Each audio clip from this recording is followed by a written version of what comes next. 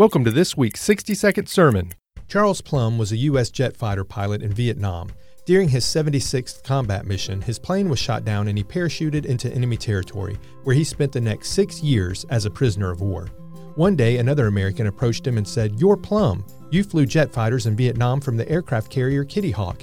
You were shot down." The confusion was evident on the face of Charles Plumb, and when he asked the man how he knew who he was, the other man replied, "I'm the one who packed your parachute. I guess it worked." In Hebrews, we are encouraged to consider how to stir up one another to love and good works, not neglecting to meet together.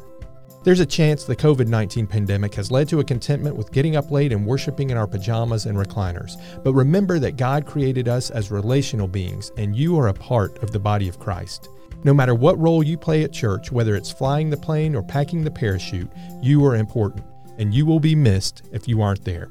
Alternatively, you will miss out by not worshiping together with others. We hope you've enjoyed this week's 60-second sermon